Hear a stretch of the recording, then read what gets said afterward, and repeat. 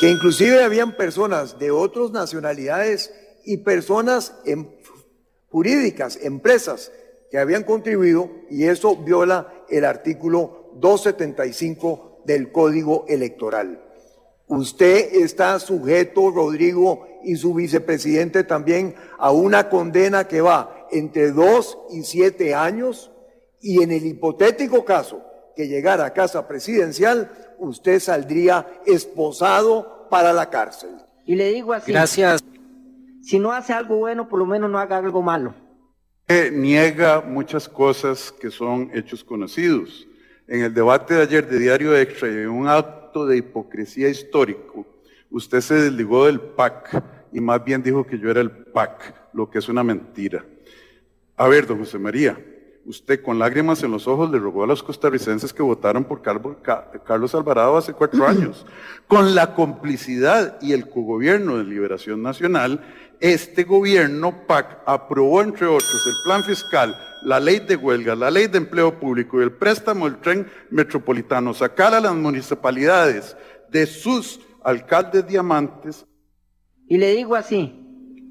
Si no hace algo bueno, por lo menos no haga algo malo. Amplify Radio presenta Ciudad Canibal, el efecto secundario de la información.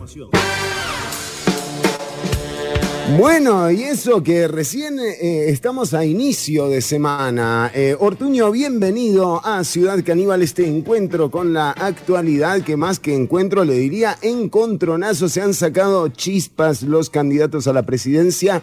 Le digo, de propuesta, muy poco, muy poco, pero bueno, tenemos mucha información en el programa de hoy. Resumen de los debates, atención, porque se dijeron de todo. Bueno, le hablaron a José María de la mamá, de la exesposa, de las hermanas. Fue realmente un espectáculo que se merecería, digamos, una cobertura más bien tipo de... no sé, algo como con otras músicas, ¿no? O sea, como empezar a escuchar, digamos, lo mismo, pero con algo diferente, con un toquecito diferente, no sé, como algo más que les agregue ternura.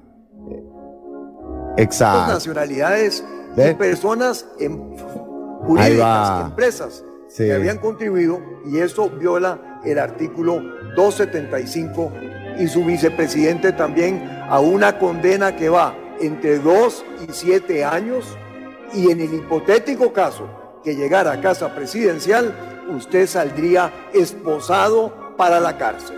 Que quiere decir casado, ¿verdad? O sea, es un casamiento. No vayamos a pensar mal de todo esto. Ortuño, bienvenido a Ciudad Canibal, ¿eh? Empezamos light. Bienvenido, Chironi, ¿cómo le va? Muy bien, es un gusto, encontrarnos además con nuestra audiencia. Qué oscuro se ve hoy.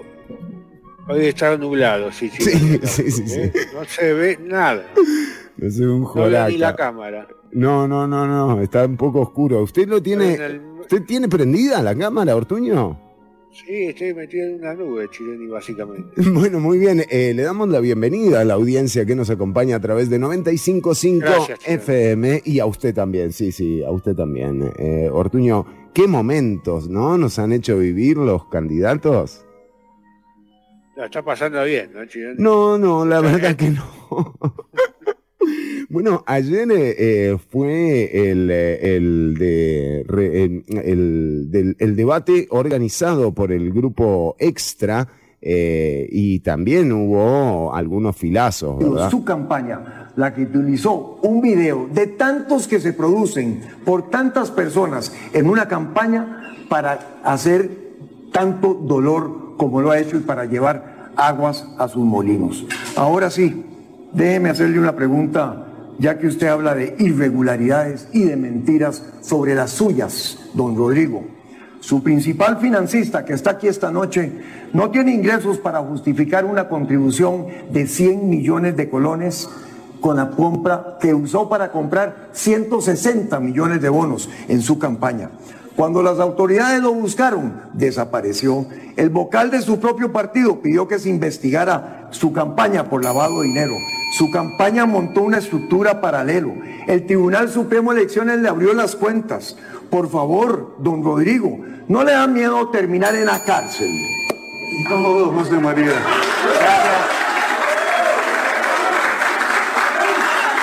Bueno, con euforia, ¿verdad? Le voy a decir una cosa. Al que le da miedo terminar a la cárcel es al que no vino a Costa Rica por 10 años a comer tamales. Pero ¿sabe qué? Don José María, con todo respeto, yo entiendo su desesperación, porque usted está enterrando, no con santa sepultura, el partido que fundó su padre. Y yo entiendo por qué usted está tan desesperado. ¿Sabe qué? La ley es clarísima. Yo no ando volando en avioncitos a la República Dominicana diciendo que voy como expresidente, pero que lo pague la campaña. Aquí la ley es clara. Bueno, esto era lo que pasaba ayer en el debate organizado por el Grupo Extra. Realmente uno sabe, ¿no?, cómo se utiliza el dolor también para hacer política, cómo se usa a la gente con menos recursos para convencerlas de un futuro mejor.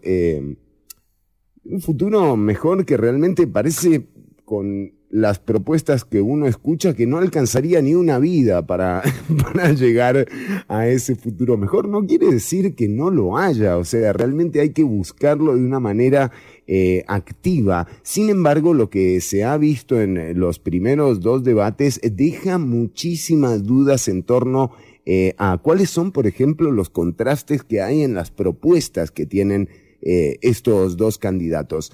Y decíamos, el dolor se utiliza constantemente en campañas políticas, pero creo que ya lo de el anuncio o el spot publicitario filmado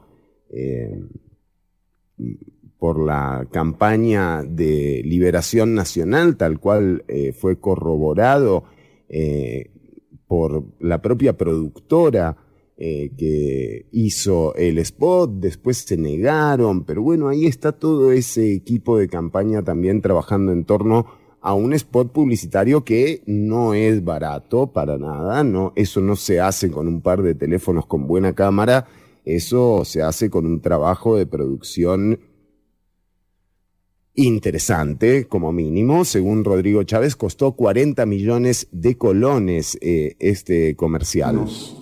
Por vía de transferencia bancaria, porque ya limpiaron esos recursos, ya pasaron todas las regulaciones, don José María. No sea, por favor, usted está viendo la paja en el ojo ajeno y usted tiene una tuca de cenízaro en sus ojos que da miedo. Entonces, vea, don José María, cuando usted explique y deje de pedir plazos adicionales para presentar la factura con la que pagaron ese vuelo, que hoy el tribunal les dio hasta el 31 de marzo, imagínense, 3 días antes de la votación, para que no podamos investigar, no podamos anunciar sobre eso. Don José María, respete al pueblo de Costa Rica y tal vez ellos le den un poquito de credibilidad de la que ha perdido. Y digo, de nuevo, el dolor se utiliza, pero llegar al borde de las imágenes, o sea, llegar a la apología del suicidio realmente es lo más bajo a lo que nos han querido llevar en todas las campañas políticas que nos ha tocado cubrir como programa y como programa independiente realmente. Hacen pensar que estas personas realmente no nos merecen, o mejor dicho, que cualquiera de estos dos candidatos con este nivel de discusión merecen ser electos como presidentes con la menor cantidad de votos de la historia.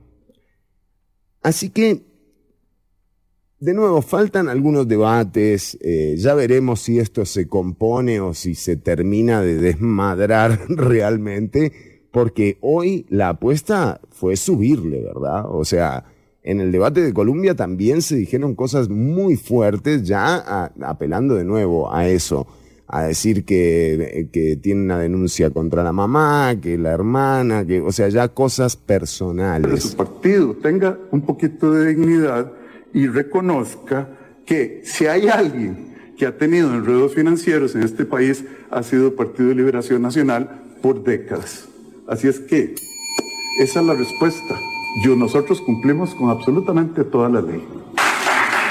No, don Rodrigo, eso no es así. El que está siendo investigado es usted, no yo. La campaña que está siendo investigada es la suya, no la nuestra. El Tribunal Supremo de Elecciones hoy abrió las cuentas bancarias de otros 5 de sus contribuyentes. Eso nunca ha sucedido en la historia política de este país. Don Rodrigo, el que le falta el respeto a los oyentes es usted el que está metido en un lío, porque usted sabe que eso para usted y su vicepresidente, que es tesorero de la campaña, conlleva una pena de 2 a 6 años de cárcel. Y si ustedes, costarricenses, votan por este señor, lo van a ver salir de la casa presidencial con esposas en las manos para ir a pagar la condena de la cárcel. Y vean lo que se aplaude, ¿no? O sea, realmente parecía, ¿no? Es como una hinchada de fútbol lo que había ayer en el debate organizado por el diario La Extra. Sí, vamos con un vals como para alivianar la carga. Ortuño, ¿usted pudo ver ayer el debate? Porque me habían dicho que usted iba a cubrirlo, el debate de Extra. Sí, al principio se habló de que yo iba a cubrir el debate, pero después no pudimos arreglar, no llegamos a un acuerdo. ¿Por qué? ¿Qué? ¿Pero un acuerdo con la producción o...? Con la producción. Ah, mire usted, ¿hay problemas con la gente esa? Sí, mira cómo son, ¿no? Sí. Entonces yo a veces me retiro un poco, pero vi la segunda parte del debate. Ah, sí, ¿cómo se sabe qué parte vio uno del debate, no? Y sí, porque entré tarde, supuse que era la segunda parte. Sí, claro. Salvo que, no sé.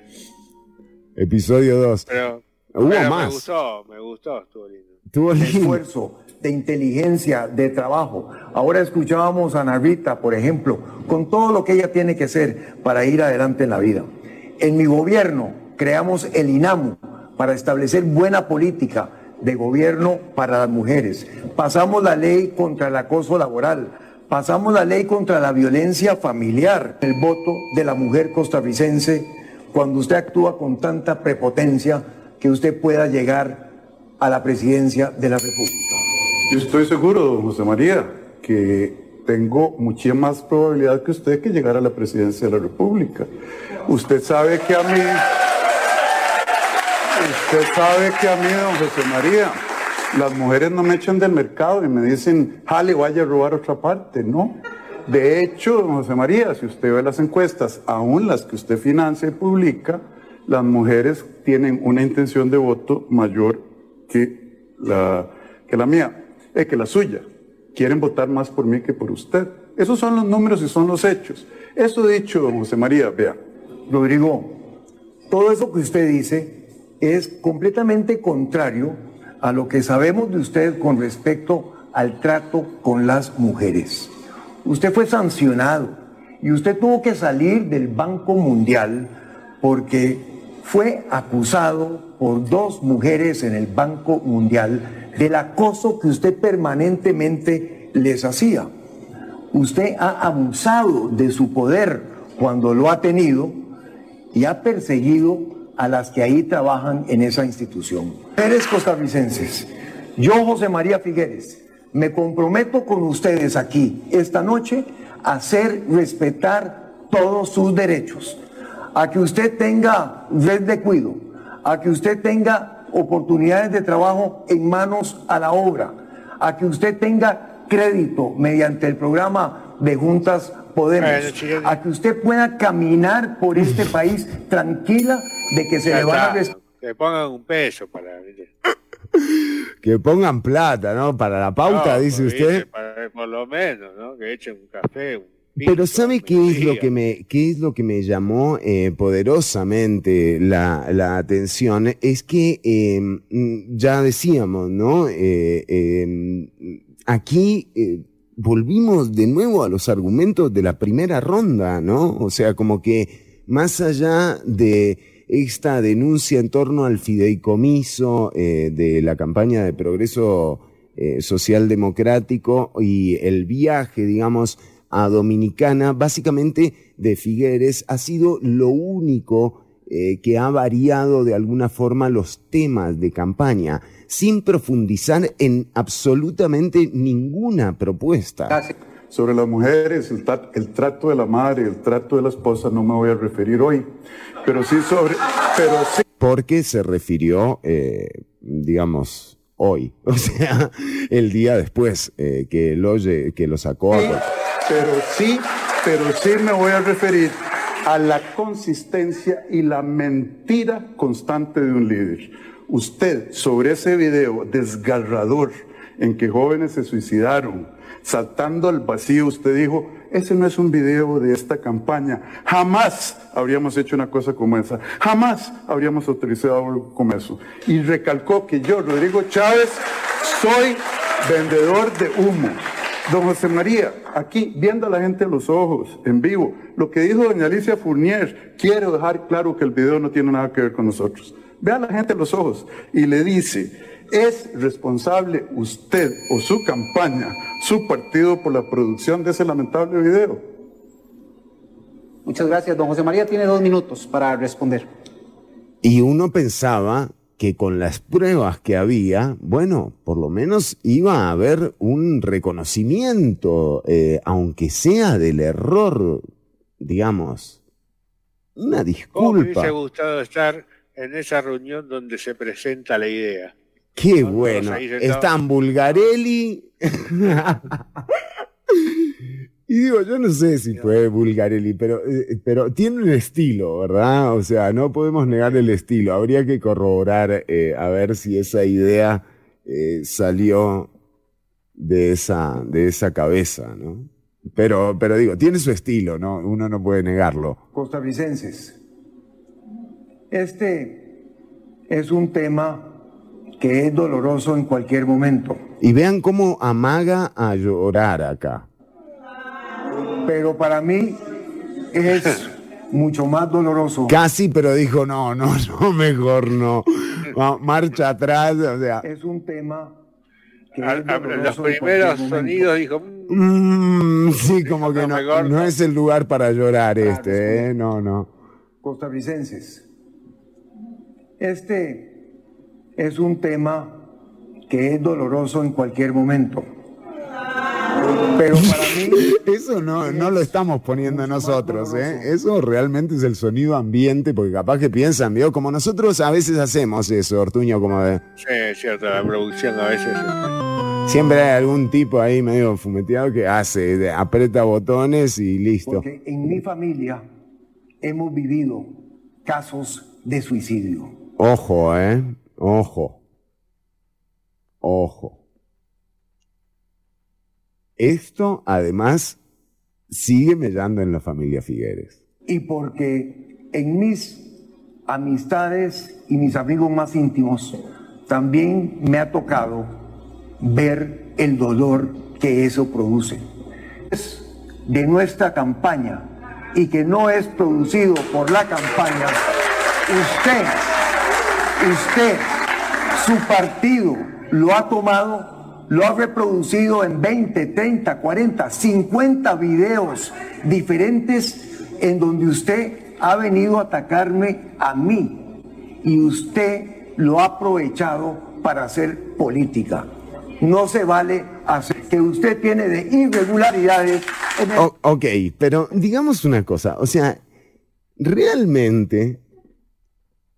Básicamente, en el tono que lo plantean, es desagradable, ¿verdad? Ver a dos personas que se están jugando a tener el puesto con mayor poder de un país en estas y no más bien proponiendo, y sobre todo en la situación en la que estamos como nación y en el momento particular que se vive en el planeta como un todo.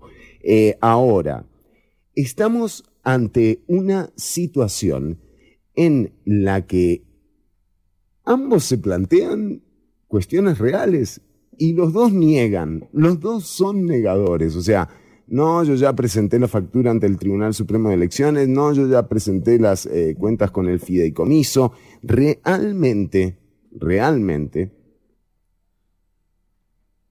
no recuerdo un momento electoral con este nivel de cuestionamiento, ¿verdad? O sea, estamos frente a una campaña electoral en la que sí, básicamente, en términos de gestión política, nuevamente aquí la determinación o lo fundamental es que en la Asamblea Legislativa los 29 votos de mayoría simple da la casualidad que lo tienen los dos partidos que se disputan la presidencia del Ejecutivo. Entonces, el grado de negociación realmente hacen que lo más factible para lograr aprobar proyectos, para lograr imponerse con 29 votos, sea que haya una negociación entre el Partido Progreso Social Democrático y Liberación Nacional. Con eso les alcanza para aprobar la mayoría de proyectos que no sean reformas constitucionales o que tengan que ver con ese tipo de proyectos. Esta es la realidad legislativa que también condiciona de alguna forma la asistencia a votar a la segunda ronda y la relevancia también de ese resultado, ¿no? Porque, digo, un poco ya está.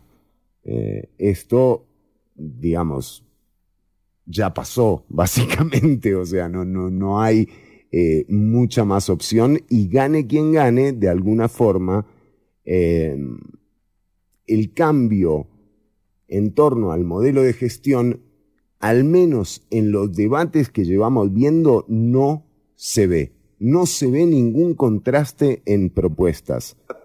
Y antes de que empezara... Esto es el debate de hoy en Colombia. Terminó hace minutos. La campaña política, eso se cerró. Pero como don José María y esos medios que le benefician a él, no tienen nada más que atacarme como que soné el segundo año de la Universidad de Costa Rica. ¿Usted sabe que esto se lo dijo José María Figueres, que había reprobado el segundo año de Economía en la UCR? Yo digo, ya esto, o sea, es como que, no sé, o sea, hagamos un partido de cartas mejor y ahorrémonos esa plata. Como que tal vez me soné la nariz en público y esos detallitos que tienen que exagerar, bueno, lo sacan y lo refritan. El tribunal tiene toda la información. Sobre las gentes que han hecho denuncias, son gente que le ha dado la adhesión públicamente a José María Figueres y quién sabe qué tipo de lubricantes o de estímulos. Suave. Frenen todo. ¿Qué dijo? O sea, para un poco, man. Toda la información. Sobre las gentes que han hecho denuncias, son gente que le ha dado la adhesión públicamente a José María Figueres y quién sabe qué tipo de lubricantes o de estímulos les habrán dado. Yo no sé. No. O sea, todos estamos escuchando lo que está debatiéndose de cara a la segunda ronda. Es que realmente este es el nivel. Este señor dice que, o sea... Dicen a él, no tienen nada más que atacarme como que soné el segundo año de la Universidad de Costa Rica, como que tal vez me... Esto es real, se lo dijo José María, pero esto... Sobre las gentes que han hecho denuncias, son gente que le ha dado la adhesión públicamente a José María Figueres y quién sabe qué tipo de lubricantes o de estímulos les habrán dado. Yo increíble. No sé pensar. Nosotros en este esfuerzo, Ahora, ojo, digamos, de repente en este programa se nos va a la cabeza muy fácil, ¿no? Al pensamiento, al chiste fácil, Bueno, habrá que preguntarle a qué se quería referir. Claro, o sea, si hablaba, por ejemplo, de lubricante, no sé, para carros, ¿no? Claro, sí, pero algo así va a decir. Aceite, ¿no? Pensó el 40, dijo, algo así, ¿no? Sería un poco... yo no me imagino que... O sea, ¿usted cree que digamos, que, o sea, que cuando el tipo... Le ha dado la adhesión públicamente a José María Figueres y quién sabe qué tipo de lubricantes. O sea, que hubo gente a la que le dieron... Y cada cuánto le cambian el aceite. WD-40, ¿qué carajo? No sé, no entiendo, Ortuño. Vio que el WD-40 dicen que tiene 1000 usos. Quizás se refiere... Sí, sirve para todo. No, sirve para lo que sea, para los callos de los pies, ¿no? Sí, para sacar pintura, para todo. Para todo. Capaz que, o sea, es WD-40 a lo que se refería... Habrá que preguntarle. Acá preguntar en el próximo debate seguramente se lo van a preguntar. Claro, ¿usted a qué se refiere cuando dice lubricante? Este esfuerzo, ese fideicomiso fue de $135,000 y no se usó para la campaña. En la campaña, para la primera vuelta, gastamos 240 millones de colones. Don José María gastó 6,000 millones de colones y pegó con techo. Sacó un récord histórico bajo de Liberación Nacional, porque se quiere aprovechar de la situación, así como se aprovecha de la salud mental y del suicidio, para desalentar a las personas que no salgan a votar, porque él sabe que el voto duro de Liberación se torna más importante si el resto de la población no sale a votar. ¿Será cierto esto que dice don Rodrigo Chávez? Digo, más allá de todo lo que resulta gracioso, ¿no? Gracioso no es terrible en realidad, es un horror esto que está pasando, pero bueno, si no te lo tomás con humor también, ¿qué carajo haces, no? O sea, ¿cómo hacemos el programa, Ortuño? Exacto. ¿No? ¿Cómo se hace para reportar algo así? Y hay una reflexión en torno a esto, ojo. La credibilidad de un gobernante es fundamental y obviamente usted no la tiene. Le voy a dar una oportunidad de nuevo para que rectifique. Usted negó en el debate de ayer que el video del suicidio no tenía nada que ver con ustedes. Luego dice que sí, que me lo presentaron, pero que era ofensivo y lo rechazaron. ¿Cómo explica don José María que la directora del casting, Claudia Guzmán, admitiera públicamente que el cliente era el Partido de Liberación Nacional y su campaña? Ni usted ni su campaña, repítaselo a los costarricenses, tuvieron que ver nada con ese video, porque si sale algo que todavía los vincule más, yo creo que su credibilidad ya vale como plumas en el viento. Miren, amigas y amigos, ustedes serán los que puedan evaluar la credibilidad del señor y la de este servidor de ustedes. Yo he sido muy enfático en decir que ese video no es de nuestra campaña. He manifestado una y otra vez que a las campañas llegan muchos videos y muchos afiches y muchos jingles y muchas canciones que hacen las personas de buena voluntad. Bueno, de buena voluntad. O sea, ese video es un espanto. Y ojo, el anuncio es un horror, pero la respuesta del Partido Progreso Social Democrático es igual de espantosa, porque además utilizan la imagen de una persona para ejemplificar algo que jamás estuvo dirigido a esa persona. Esa persona no tiene nada que ver con la campaña política, no se puede defender.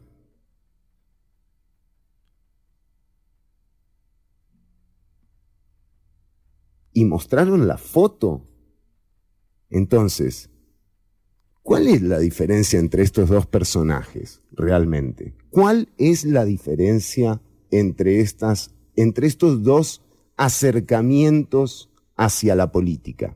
Para la política es el uso que a ese video le dio en la campaña de Rodrigo, porque al momentito de que ese video circulaba, no puesto a circulación por nuestra campaña, estos señores lo habían cogido, le habían sacado 20 o 30 o 40 distintas versiones, las circulaban por doquier, insultándome, atacando a la campaña y aprovechando un tema que es tan sensible para hacer política y parar su... ¿Puedo empezar? Sí, adelante. Don José María, ¿por qué no me cuenta la de Caperucita Roja o la de Heidi? ¿Sabe qué? Si ese video se produjo a un costo de 40 millones, ¿quién lo financió? ¿Le dieron una boleta de donación? ¿O fue un grupo de gente que todos trabajaron para su campaña y trabajan para su campaña que fue a hacerlo? Sin su permiso, sin su consentimiento. ¿Sabe qué? Si alguien pagó por ese video, quiere decir que hay una campaña paralela, porque ese video lo que hacía era reflejar el mensaje que usted ha venido dando del salto al vacío. Vacío dejó usted el corazón de los costarricenses en tener fe en lo que usted dice. Y si lo pagó alguien que no fuera la campaña, ¿sabe qué, don José María? Eso se llama. De nuevo, esto es un resumen de lo que han sido los debates hasta el momento. Habrá que ver, esto es muy volátil también y cambiará también el approach que tengan las candidaturas en torno a las propuestas, que es de nuevo lo que ha quedado de lado y en definitiva lo que debería tenernos más preocupadas y preocupados. Ahora, viendo lo que hay hasta ahora, viendo lo que han dicho hasta ahora, sumándole lo que ocurrió hoy durante el debate de Colombia, cuando justamente, digamos, ya hubo cosas personales. Carlos Alvarado hace 4 años. Que realmente, digamos... que han internalizado. Van de alguna forma a tono con lo que ha ocurrido. Ojalá esto de alguna forma se mejore. Pero tenemos mucho más en el programa, no solo de debates vive este programa, mi estimado Ortuño. Tenemos mensajes de la audiencia, un saludo para don Marvin, un saludo para Damián, un saludo para Catalina González, nos dice, ustedes...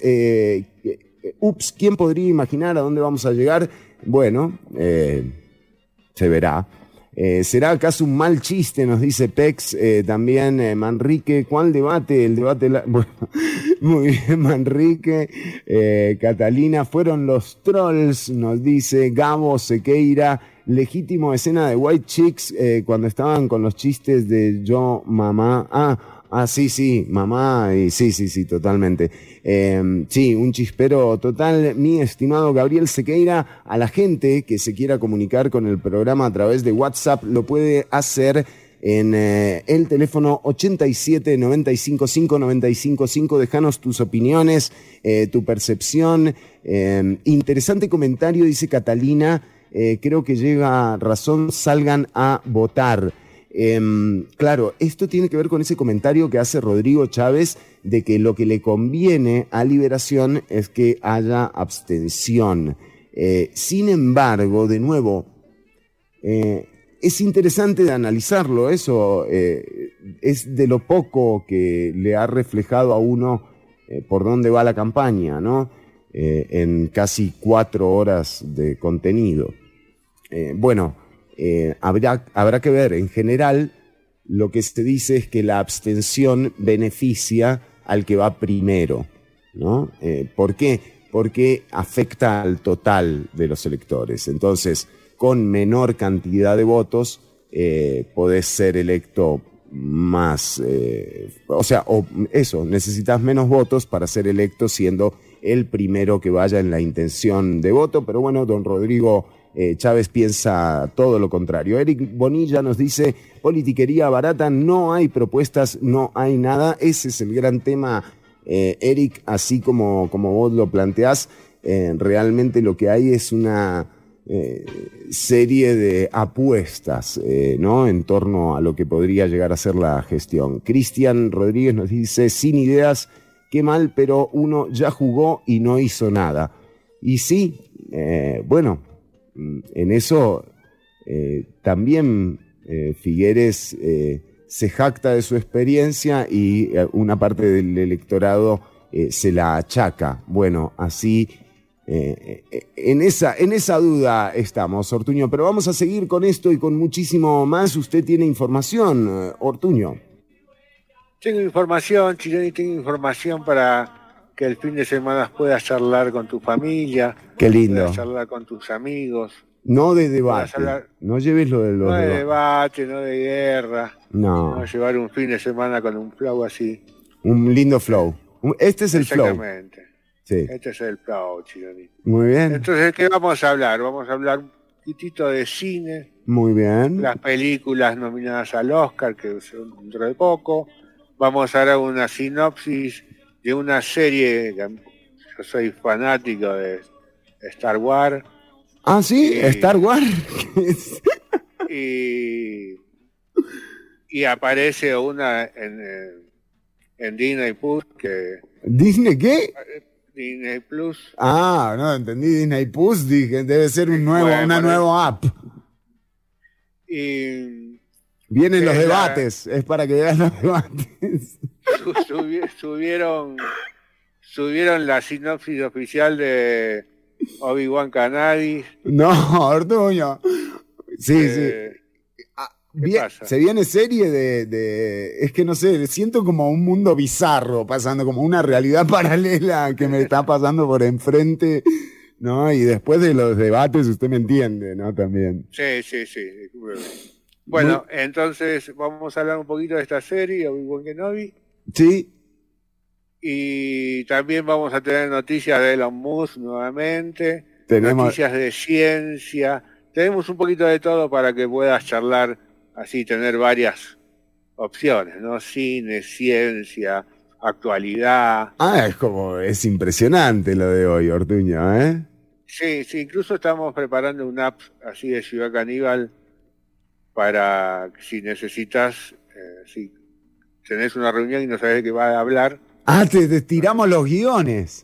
Te damos unos guioncitos así, 3 o 4 notas preparadas para que puedas hablar. Está interesante. Qué bueno, Ortuño, me gusta, ¿eh? Muy buena app. ¿Usted cree que tenga éxito? No. Abrió los ojos así, yo sin ropa, diciendo sí a cualquier cosa. ¿Quieres quedarte a dormir o alguien te espera? Vale la pena. Nada en mis manos, 100 pájaros volando. No sé cómo explicarlo, te vas y ya te extraño. Uy, me estoy riendo, pero es en serio.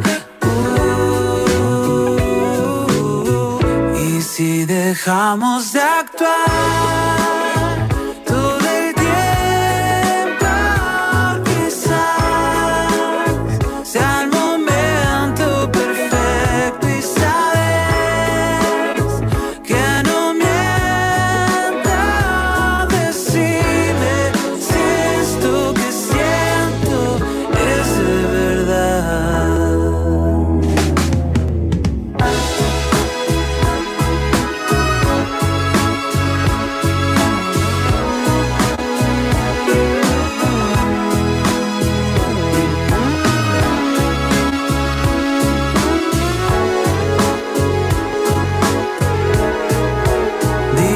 Disimulando vas abriendo el cajón de todos tus miedos. Me dijiste no quiero hablar. Van solo unos días y ya despertó.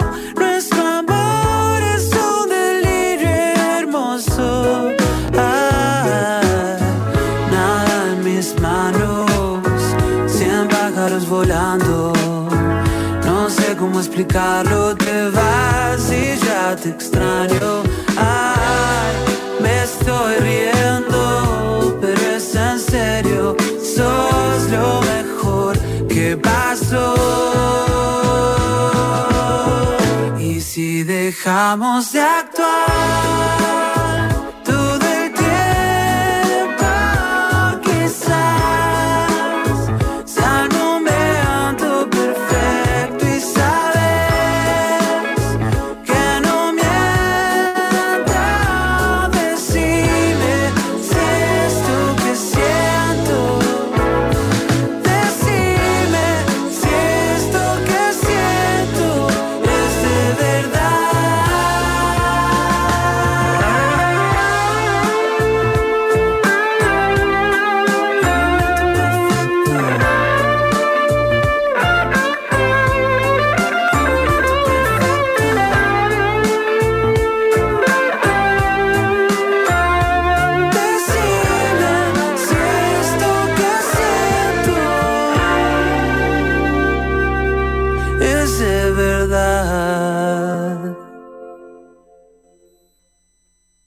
Estás escuchando Ciudad Canibal.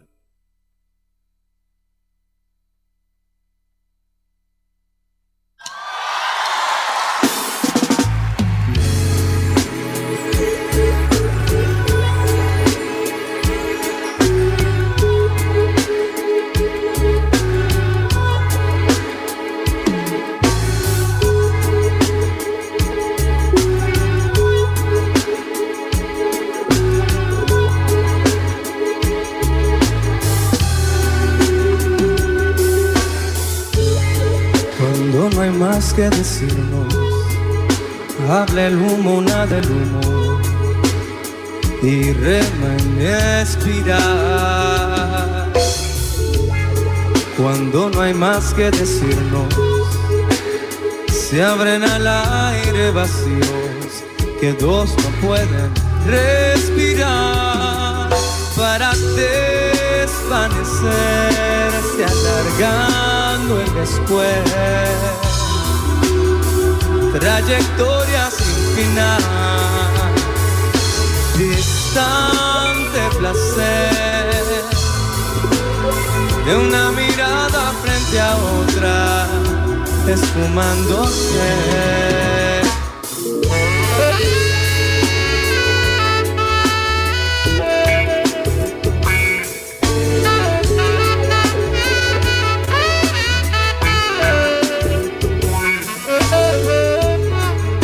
Cuando no hay más que decirnos, me hago uno con el humo, serpenteando la razón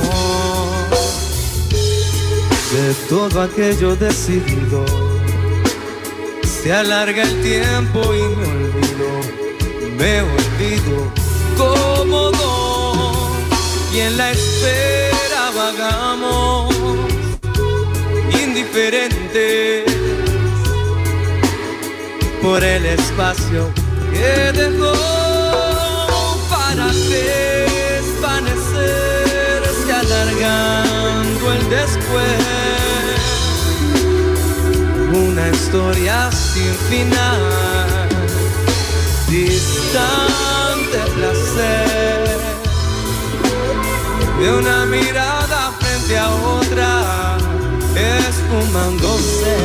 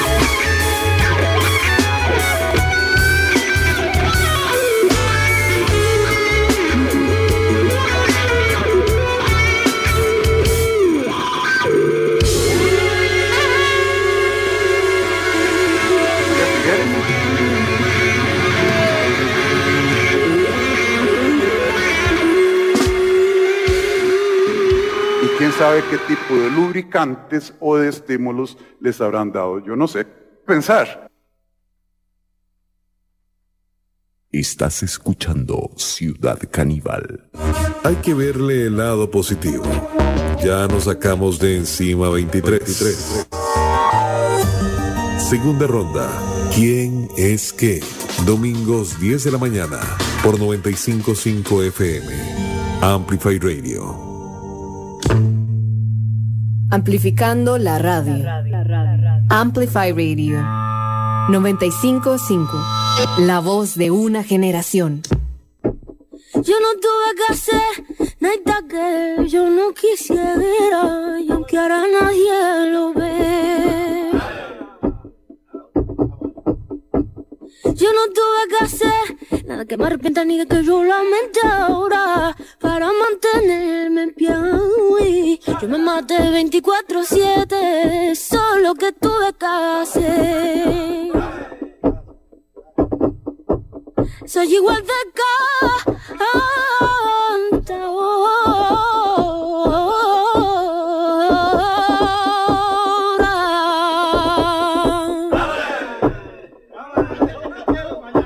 igual de cantadora, con un chándal de Versace que vestida de bailadora, con un chándal de Versace que vestida de bailadora.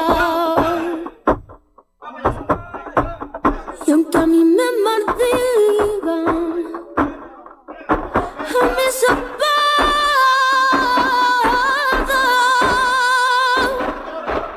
de cada puñalajita saco mi rabia.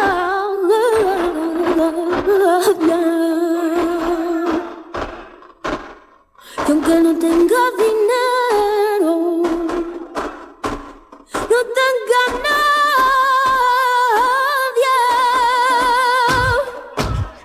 yo voy a seguir cantando porque me nace.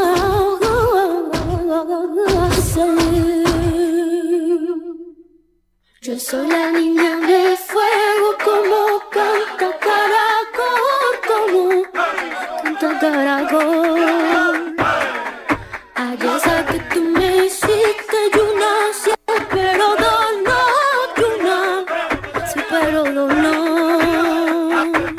Yo soy muy mía, que Dios bendiga a Pastor y Merced, a la líquima tengo ya mía, a mi familia ya la libertad. Quítate tú del medio, que tú sabes que yo te canto siete por medio. Quítate tú del medio, que tú sabes que yo te canto siete por medio. Que tú sabes que yo te canto siete por medio. Que tú sabes que yo te canto siete por medio. Se llama Bulería, es lo nuevo de Rosalía. Está impresionante el disco. Bulería. El disco. ¿Ese es? No, no es ese, no es ese. El disco de Rosalía que estábamos escuchando acá en Ciudad Canibal, y tenemos algunos saludos, Ortuño, que vamos a ir haciendo justicia conforme vayan llegando los depósitos, ¿verdad? O sea, esto es así, digo, la gente que recién empieza, capaz que no sabe. Sí, que se vayan enterando que para cada saludo hay... Son 5.000. ¿5.000? Sí. ¿Sí? Estamos en 5.000. Bueno, ahora aumentó la gasolina, ¿no? Sí, ahora hay que adaptarse, ¿vio? Bueno, le mandamos entonces los saludos a Andrés Medina, que nos escucha desde Colombia, Bogotá. Un saludo para vos, Andrés. Ojalá que, nada, bueno, Colombia también, ¿no? En temas de actualidad y política en estos días ha tenido y ha dado mucho de qué hablar. De hecho, se realizaron las primeras elecciones en Colombia y también dieron un panorama hacia lo que será la elección presidencial, creo que es en mayo próximo, en Colombia, en la que encabeza la intención de voto el candidato Gustavo Petro, un candidato de izquierda. Pero, Ortuño, tenemos otros contenidos. Atención, también vamos a tener más adelante la defensa que hizo la fracción de Liberación Nacional el martes, cuando salió el famoso video, tristemente famoso video de la campaña de Liberación Nacional, el video producido al menos por el equipo que trabaja con ellas y con ellos. Ya se verá quién pagó ese video y de esa forma, saldrá a la luz lo que, digamos, a este momento queda yo no lo vi el video, Chile, y la deducible. verdad no puedo opinar porque no lo vi. Es un video muy bien producido. Pero la frase es un salto al vacío. Yo no quiero defender a nadie, ¿no? La frase es un salto al vacío. La frase, sí, pero es que en realidad el video como tal es una clara apología al suicidio. O sea, es una cosa realmente vergonzosa, con un cierre particular, en audio, con un relato constante, con gente joven además, en claro acto de cometer suicidio. Realmente creo que es lo más bajo a lo que nos han llevado estos personajes de la política y sobre todo de la comunicación política, ¿verdad? Porque, de nuevo, es muy fácil deducir de dónde viene esa idea. O sea, muy fácil. No hay otras personas, o sea, hay gente de frivolidades similares, pero nada, está clarísimo de dónde viene ese video y esa mega producción. Pero usted iba a decir algo sobre la frase que ha utilizado José María Figueres una y otra vez del salto al vacío. Claro, no, porque el salto al vacío no necesariamente es un suicidio. Claro, sí, capaz que no caes, porque además está vacío. No, porque la referencia de un salto al vacío es como... Sí, es utilizada. Claro. Sí, es una metáfora, ¿no? Sí, él utilizó la metáfora durante toda la campaña y ahora la ejemplificó y le puso imágenes de la peor de las formas. Realmente una cosa espantosa lo que ha ocurrido, y que lo esté negando además constantemente. No sé por quién nos tomará el candidato de Liberación Nacional, al menos en este programa, y yo creo que en todos los otros espacios que realizamos de manera independiente. La verdad es que ninguno de los dos candidatos nos daría una entrevista, pero yo a este punto ya ni siquiera, o más bien estoy seguro de que no me gustaría darles tiempo de aire a esta gente. O sea, más allá de lo que hacemos aquí, ¿no? Que es de alguna forma compilar las barbaridades que se están dejando decir y las barbaridades que están haciendo, ¿no? Pero en medio de esa defensa del material audiovisual y de desmarcarse de ese material audiovisual, en el plenario legislativo ocurrió algo muy particular, que fue que todo el control político del martes se utilizó por parte de Liberación Nacional, de la fracción de Liberación Nacional, para justificar que ellos no tenían nada que ver con esto. Emplazaron incluso al diputado Edgar Jovel, el diputado que ingresó a la Asamblea Legislativa por estar en la lista del Partido Unidad Social Cristiana, pero ahora milita para el Partido Progreso Social Democrático. O sea, Rodrigo Chávez tiene un diputado en la Asamblea Legislativa cuando ni siquiera participó en el proceso electoral pasado, ¿no? O sea, es como una oferta, suena.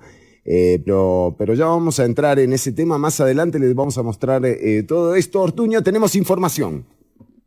Tenemos información. Si usted me dirá qué es lo que quiere escuchar primero. Sí. Actualidad, ciencia, cine, la sinopsis. Me gusta, acá me preguntan cuál es la app que dijo Ortuño. Sí, dice Eric Bonilla. ¿Cuál es la app? Bueno, es una app de Ciudad Canibal. Ojalá que no nos roben. Ya nos pasó un par de veces, ¿eh? Ya nos pasó un par de veces, pero bueno. Con Choché, con... No, nada que ver. Perdón, no, la app es una app donde vos nos llamás y nosotros te damos actualidad con notas de cine. Pero es una app para que... hay que llamar. Ah, claro, no funciona así. Bueno, tengo que hablar con la gente que está armando la plataforma. Con los desarrolladores y desarrolladoras. Así se dice, con los desarrolladores, para que nosotros te podamos hacer llegar todas las ideas para que vos puedas hablar y tener una conversación agradable el día que lo necesites, sobre lo que sea. Sobre lo que... ¿De qué puedo hablar hoy de actualidad? Y nosotros te mandamos la nota de Elon Musk. Claro. que es la que voy a dar ahora. Muy bien. Bueno, vamos a hablar entonces en nuestro episodio de la semana, ¿no? Porque esto lo tenemos, es como un cada vez nos parecemos más a los noticieros, ¿no? Que tienen. ¿Nos está pagando algo, Elon? Elon, estamos ahí de tener algo, un patrocinio de Tesla. Bueno, ¿en qué anda Elon Musk entonces, Ortuño, en este momento? Me interesa porque necesitamos presupuesto para la campaña que estamos haciendo de protección al chompipe, que ya empezó. Ciudad Canibal tiene a su chompipe clásico y por eso estamos haciendo un Patreon. Exactamente, sí. Que necesitamos para este mundial, para dar los resultados. Exactamente, hoy hay fútbol, Ortuño, qué emoción. Hoy qué emoción, Chironi, ganamos. Elon Musk, estamos hablando de Elon Musk, que en el medio de las guerras y de las crisis y donde nadie quiere meterse, ahí va Elon. Es un metido Elon Musk, básicamente. Sí, aparte, se produce, el tipo no para, dice, no va a haber nadie que me compre, yo hago una super fábrica. Yo me compro, dice. Exactamente, dice así, le voy a decir, todo lo que hace Elon Musk ¿sí? Está tocado con la varita mágica. Ajá, y vaya lubricante. A qué se refiere. ¿Y lubricante también o no? No, acaso ¿quién sabe qué tipo de lubricantes o de estímulos les habrán dado? Yo no. Bueno. Está bien. En las afueras de Berlín, nuestro amigo Elon Musk. ¿Cómo es el mantenimiento de una varita mágica? No sé, pensar. ¿Cómo es el mantenimiento de una varita mágica? ¿Se utiliza lubricante? Digo, por hilvanar un poco esto.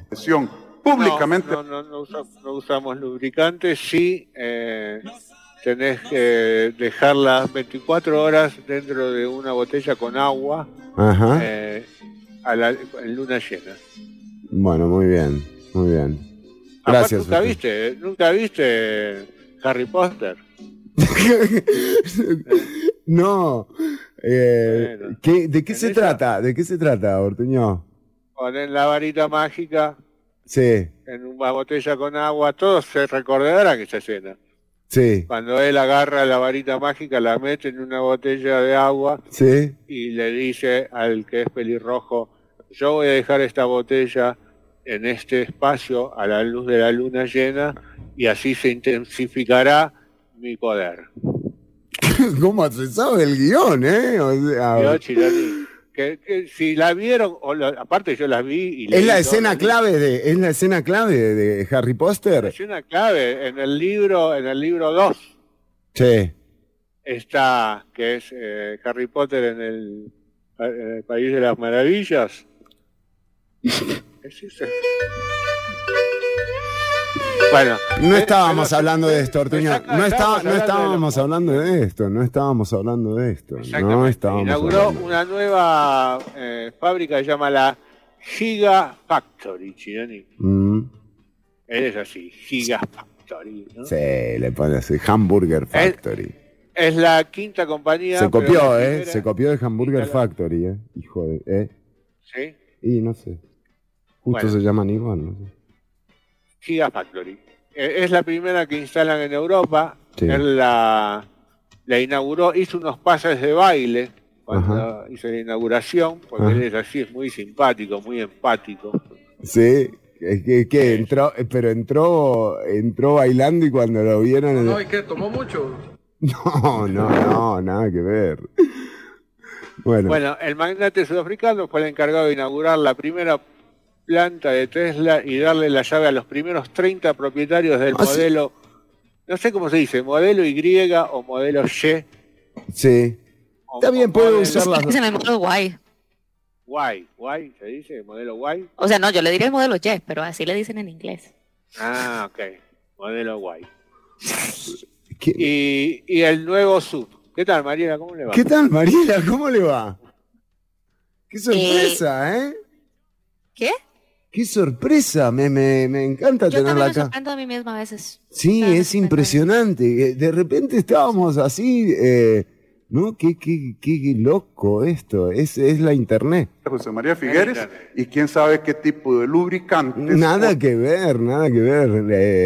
Mariela, le agradecemos, por supuesto, su presencia. Entonces se dice, ¿cómo dice usted que se dice?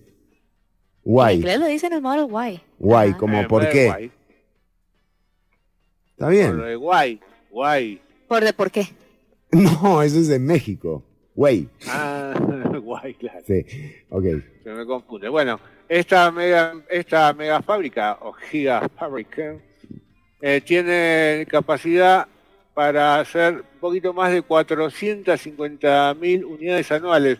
Hace alrededor de un carro por minuto, Chironi. ¿Pero qué son? ¿Carritos de juguete? ¿A quién se lo vende, Chironi? Además por minuto, exacto. Deben tener un garage grande, ¿no? El Model Y ese, el más barato, vale $75.000. Y encima está caro.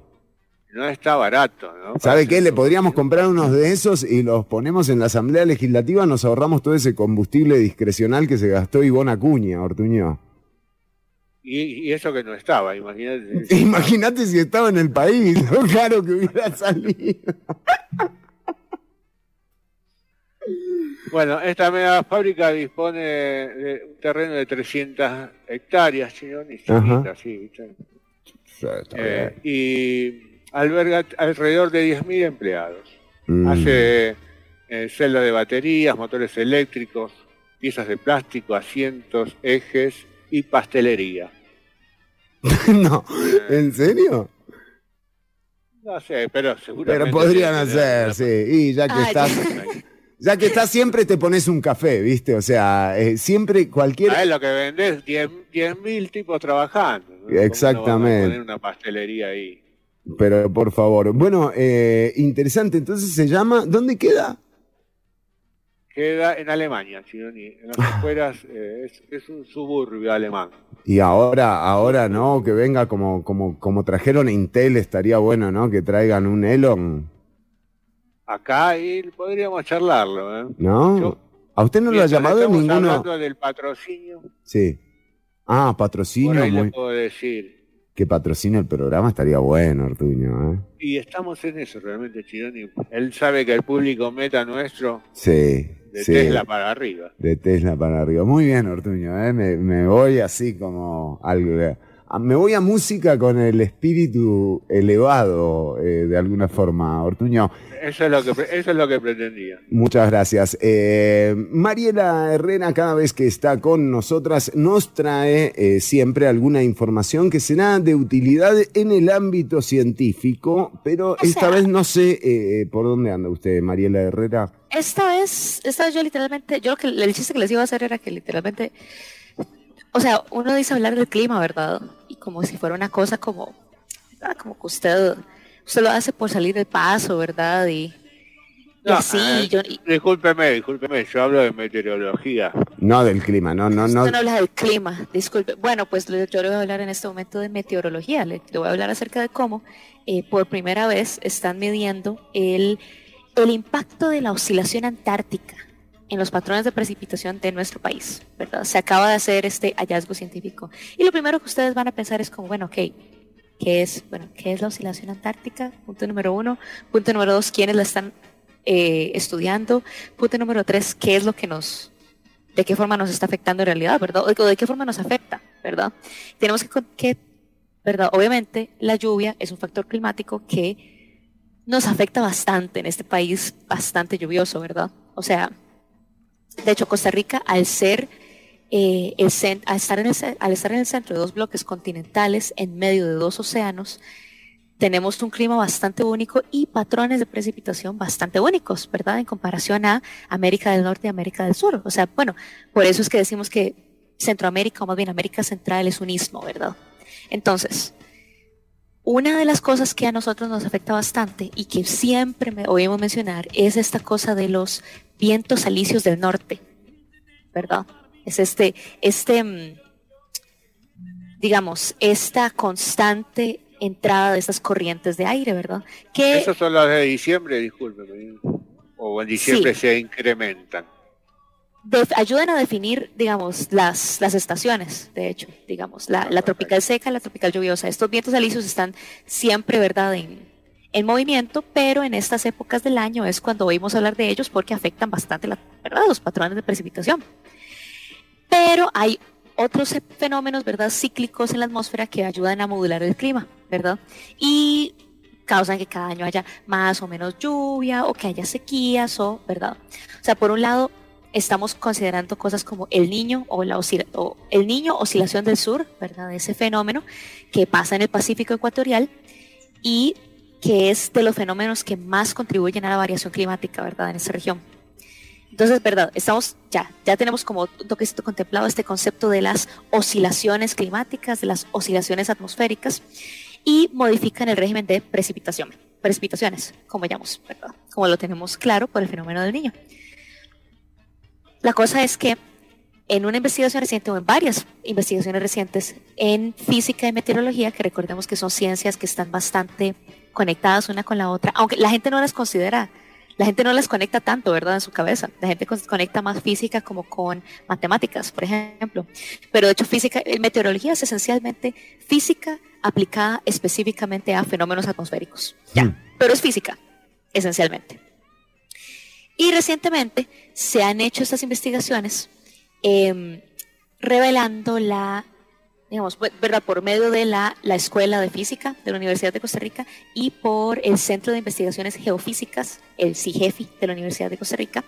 Estas investigaciones esa investigación que aparece en el artículo científico titulado La oscilación antártica, su influencia en la variabilidad interanual de la precipitación en Costa Rica, han empezado a discutir el concepto de la oscilación antártica y cómo afecta la distribución anual de precipitación, ¿verdad? AAO por sus siglas en inglés.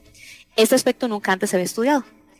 De hecho, esta publicación, nada más como nota general, se publica en septiembre del 2021 en la revista de la Academia Colombiana de Ciencias Exactas, Físicas y Naturales. Entonces, por si ustedes lo quieren buscar, ahí es donde aparece el paper.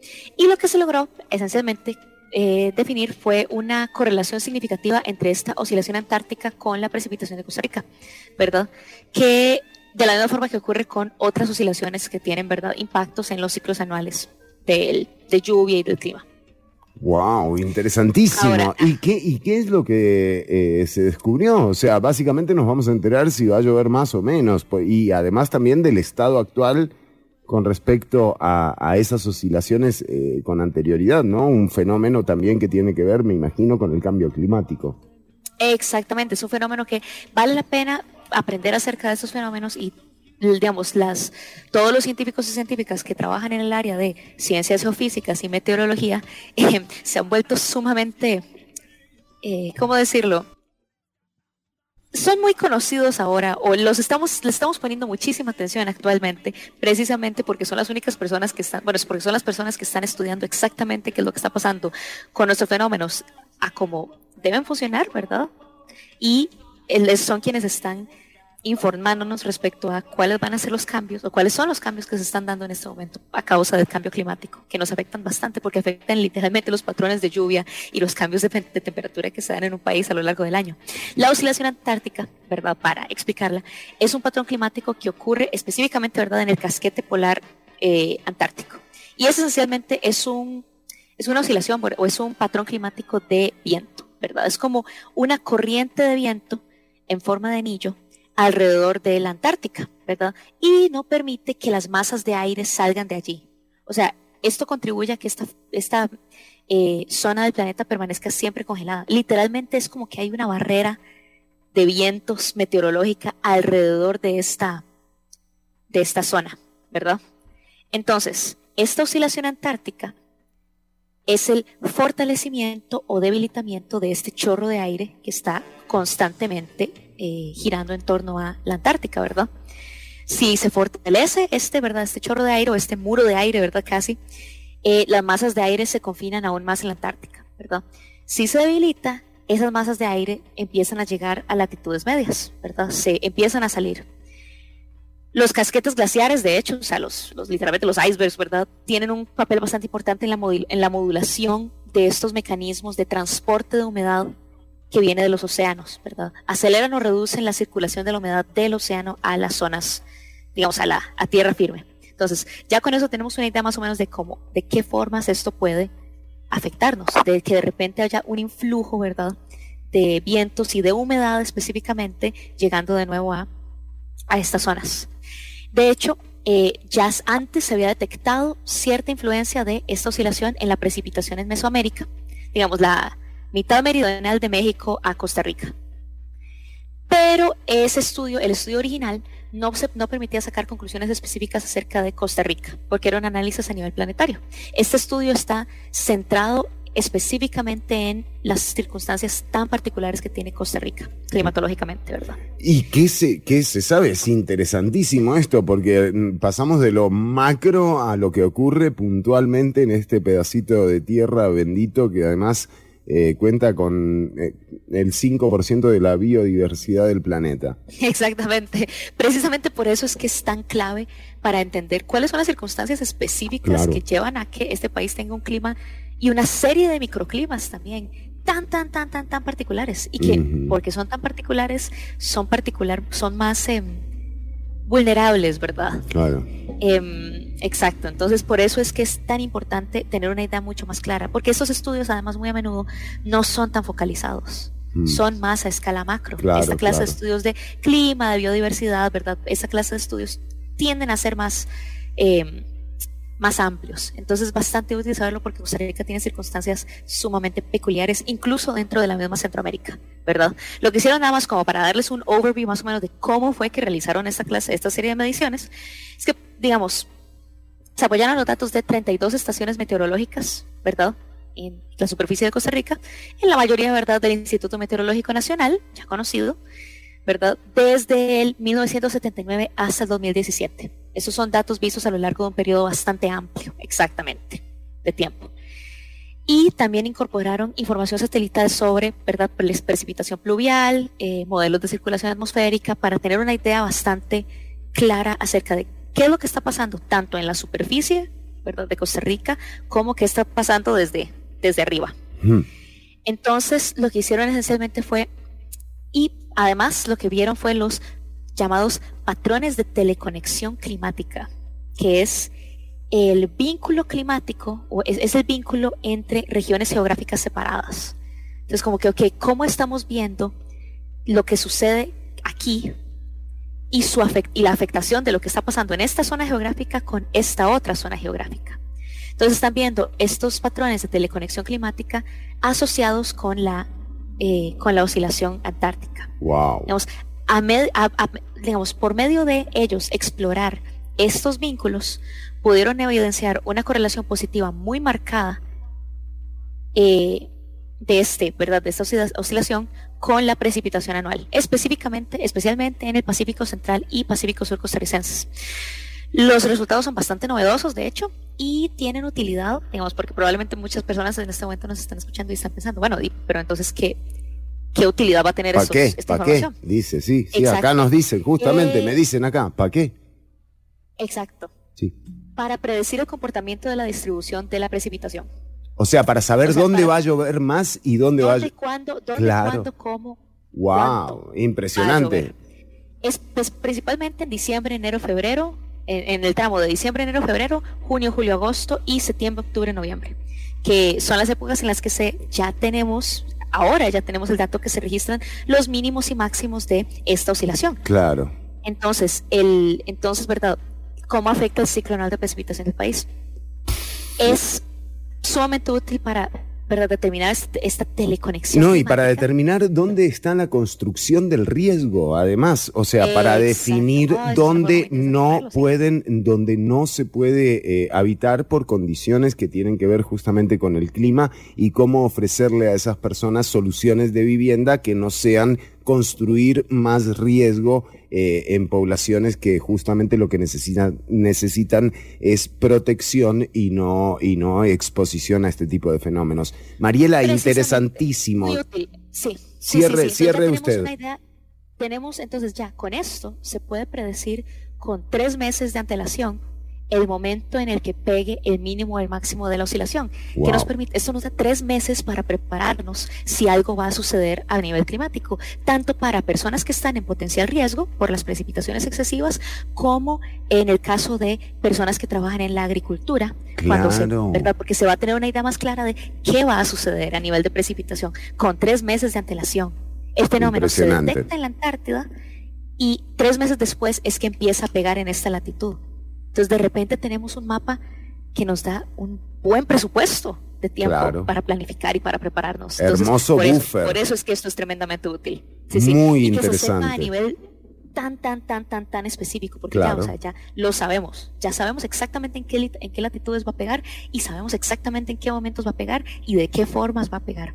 Es conocimiento muy útil. Bueno, eso es importante, ¿eh? ¿De qué forma va a pegar? ¿De qué forma va a pegar? Es fundamental. No nos desviemos, por favor. Veníamos hablando de cosas científicas, ¿eh? Tirani, hoy es la fiesta de Ciudad Canibal. Hoy es la fiesta de Ciudad Caníbal. Ya vamos a hablar de eso en el bloque que viene. Tenemos consultas de la audiencia y, por supuesto, tenemos el video al que hacíamos referencia, a la fracción del PLN defendiendo a capa y espada que no hicieron el video del suicidio. Ya venimos con más Ciudad Caníbal, ¿eh?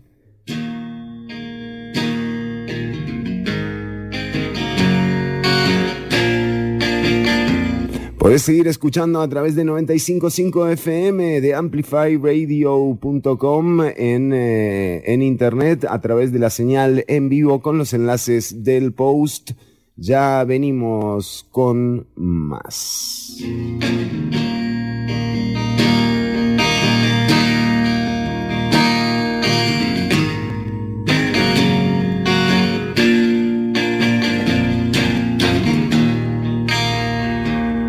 My girl, don't lie to me. Tell me, when did you sleep last night? In the pines, where the sun don't ever shine, I would shiver the whole night through. My girl, where will you go? I'm going where the cold wind blows. In the pines, where the sun don't ever shine, I would shiver the whole night through. Her husband was a hard-working man, just about a mile from here. His head was found in a driving wheel, but his body never was found. My girl, don't lie to me. Tell me, where did you sleep last night? In the pines, where the sun don't ever shine, I would shiver the whole night through.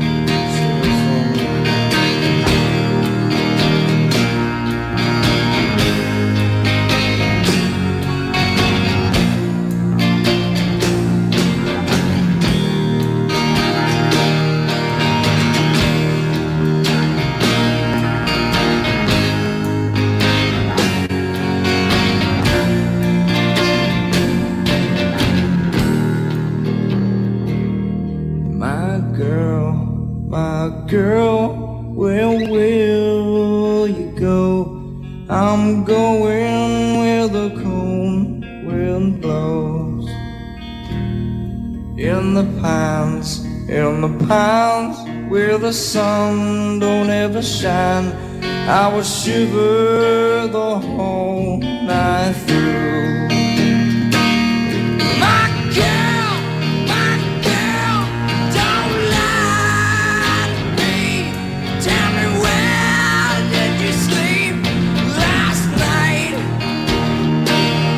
In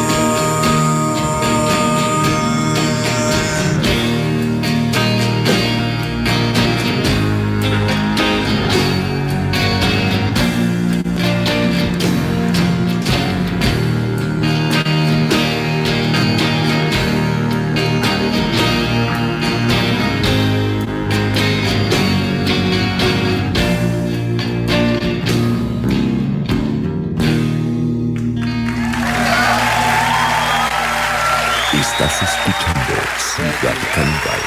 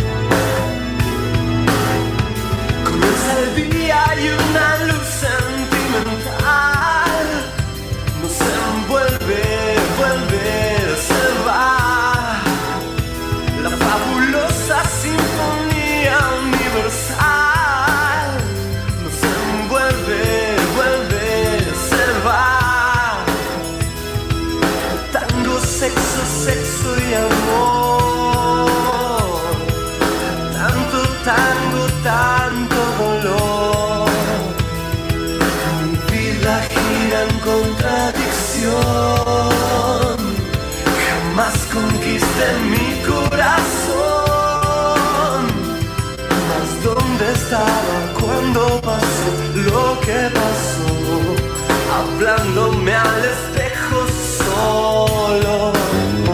Vengo de un barrio tan mezquino y criminal. Quizás te queme, quizás. Vengo de un barrio siempre a punto de estallar.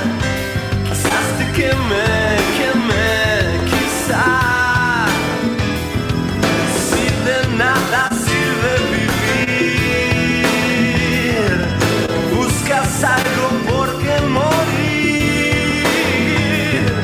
El tiempo me ha enseñado a mirar, a veces me ha enseñado a callar.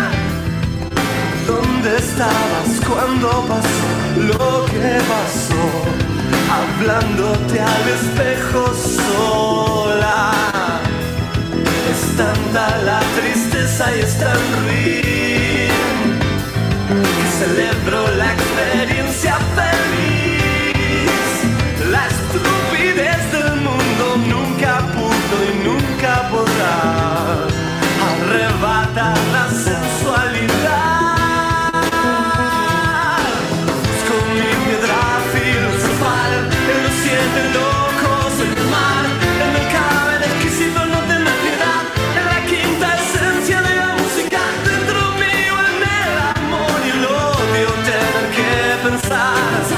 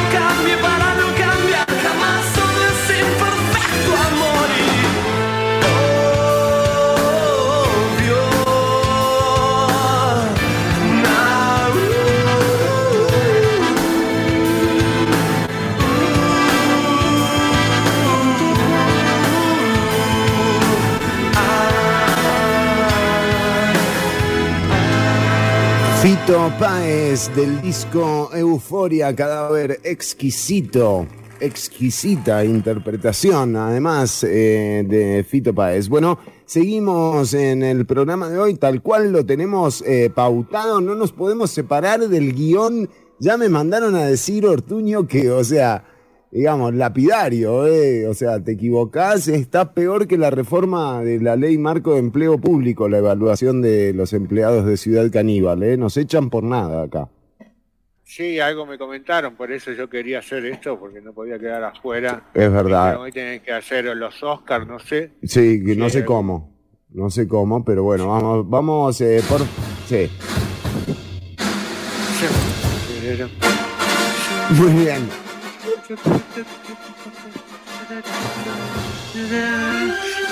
Bueno, muy bien, empezamos con la sección de... ¿Cómo me gusta la canción, Chironi? Como la de la Champions. Sí, es parecida también. Son las dos que más me gustan. Muy bien, muy bien. ¿Son sus dos favoritas? O sea, digamos, usted cuando pone en el playlist de su MP3, de su reproductor de MP3, ¿las tiene? La Champions. Sí, la Champions número 1. Empieza... Es la que cuando...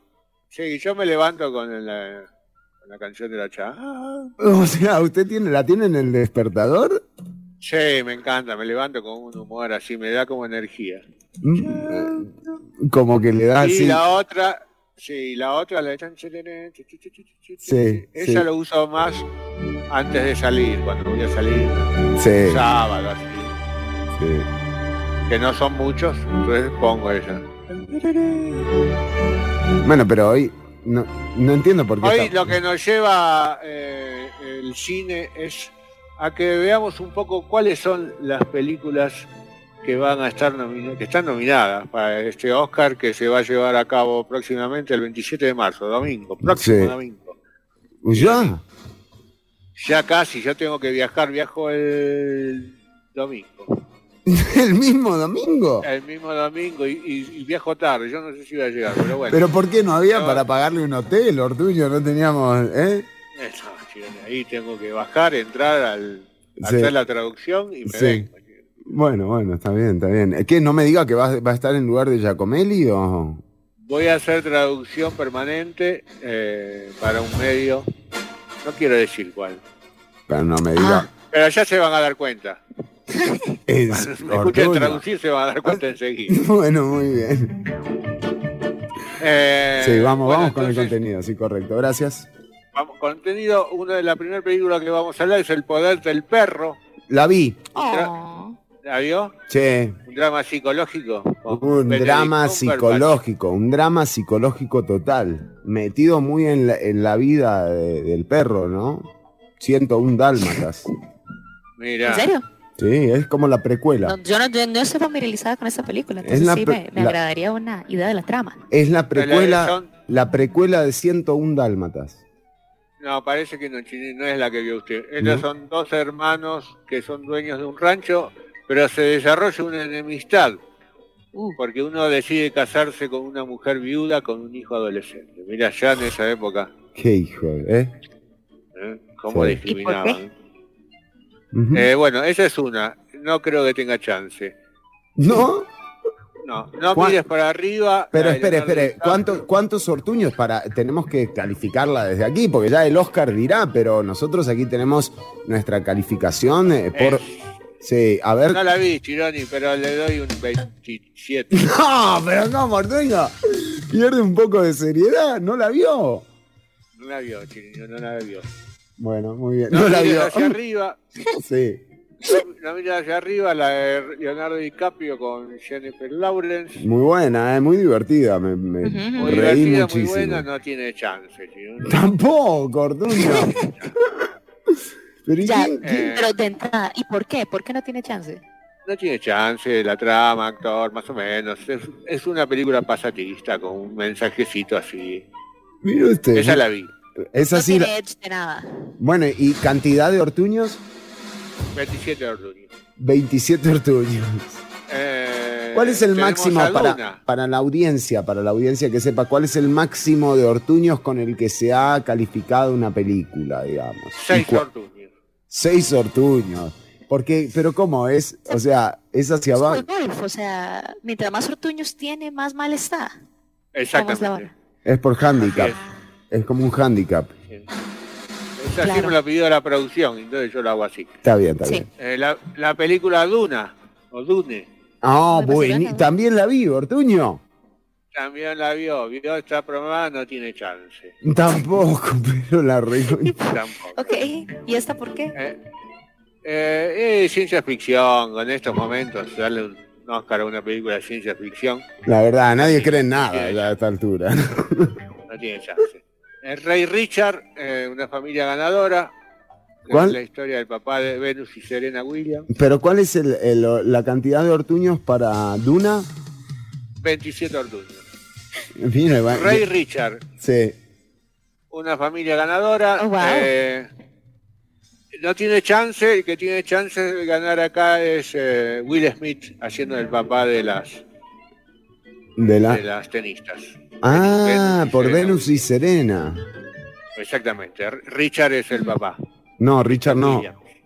A Richard Williams, yo entendí Will Smith, dijo usted, me parece. Will Smith es el que hace de Richard Williams. ¿No? Ah, está bien, está bien. Y por ese papel es muy probable que reciba un Oscar. Mire usted. Belfast, con Sí. Kenneth Branagh, Sí. en conflicto. Esa tiene alguna posibilidad, me parece. ¿eh? Ah, sí, ¿usted le ve? Le veo alguna posibilidad. Alguna. ¿Cantidad de ortuños? 26 ortuños. Un poquito, claro, un poco mejor. Está El mejor. Callejón de las Almas Perdidas, de Guillermo del Toro. Sí. También nominada. Esta tiene alguna posibilidad. No la vi. Tampoco. Le doy 26 ortuños. Bueno, bien, bien. Hay alguna oportunidad, está bien. West Side Story. Sí. ¿La conoce? Esa película clásico de Broadway, ¿no? Sí, ¿no? No, no la Sí, conozco. sí. ¿No la conoce? No. No, es un clásico, Chironi. ¿Sí? West Side Story. La dirige... ¿Wet? ¿Por mojado? ¿Es como el lado mojado de la historia? ¿Algo así? West, el lado Ah, no, ya, ahora sí, Ortuño. Es que yo estaba pensando en otro tipo de es que catálogo. estoy practicando la traducción, Chironi, entonces... Claro, yo dije para el Wet día de la Side, película. Wet Side Story es esa que te encontrás ahí en el privado, ¿no? Esta es del oeste. Ah, La está dirige Spielberg, tiene alguna chance. Muy bien, muy bien, muy bien. Drive My Car, esta la recomiendo, sin haberla visto, la recomiendo. ¿Sí? Es una película, es la historia de Yusuke Kafuku. Ajá. Es la adaptación de un libro de Murakami. Ah, mire usted, qué bien, muy en su onda, ¿eh? Esa película, sí, para verla, la voy a ver y después les voy a comentar. Vi el tráiler y el tráiler le di 12 ortuños. Ortuño, 12 ortuños, impresionante. Ya sé lo que voy a ir a ver hoy, entonces. Pero el tráiler, la película entera, no sé, por ahí la película entera es mala. El tráiler, Sí, es difícil, ¿no? Casi todos los trailers son buenos. Ajá. Y después tengo un pequeño así de cine, un dato, un plus, que era la sinopsis de Obi-Wan Kenobi, Ajá. que aparece en Disney Plus. Y dice así, mira, ¿a qué le suena esta sinopsis? A ver. A qué se parece. A ver. Durante el reinado del Imperio Galáctico, el antiguo maestro Jedi Obi-Wan Kenobi se embarca en una misión crucial. Ah, porque es en barcos, Kenobi, esta vez es en barcos. Sí, Ya es no hay en más barcos. naves espaciales. No. Kenobi se debe enfrentar a los aliados convertidos en enemigos y enfrentarse a la Mucho ira traidor del ahí, Imperio. mucho traidor. Y se tiene que enfrentar a la ira del Imperio, chicos. Sí, que te quiero ver Como ahí. estar en una campaña política. Sí, totalmente, Ortuño. Bueno, Y sin duda los antagonistas que mencionan en esta descripción aluden a Darth Vader, ¿eh? el hermano de Eddie Vader, el de, ¿El de Pearl Jam? el de Pearl Jam, sí, Sí. que trabaja, es el emperador de Palpatine. Mirá, le fue bien. Al final lo de la música, ¿viste? Sí, Rinde. sí, pegó el salto al cine. Sí, listo. Cambio de. Sí, un cambio de rol. Y tal como en Mandalorian y el libro de Boba Fett, esta primera temporada estará centrada en Tatooine.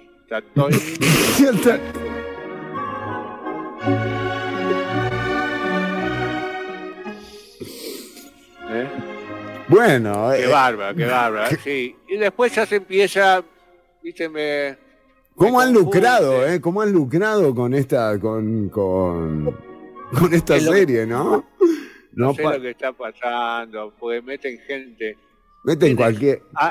Ahsoka, la joven Padawan de Anakin. Ni Padawan había en aquel tiempo. Qué bárbaro, Chironi. ¿Cómo cambió todo? ¿Cómo cambió? Es la internet. Así, el rodaje, ya te dice así, el rodaje se llevó a cabo el año pasado y la estrella principal se transformó en una versión más madura de Obi, que tiene un puente entre el que se vio en la precuela y la trilogía original. No entendí. Ni un carajo. Bueno, muy bien, pero Ortuño, impresionante. Usted básicamente... Obi-Wan Kenobi en todas las plataformas de Disney. ¿Todas? La Plus. Ah, bueno, está muy bien. Impresionante. Esto fue la sección de cine en Ciudad Caníbal. Ya venimos con el cierre del programa. Son las 2:48. No te pierdas. En el siguiente bloque vamos a tener la defensa a capa y espada que hizo la fracción de Liberación Nacional el martes pasado. Sí. Discúlpeme que me meta, ¿no? Pero se me está yendo por las ramas de la fiesta de hoy. Todavía la gente me está preguntando, ¿dónde? Quiero ir. Tenemos que...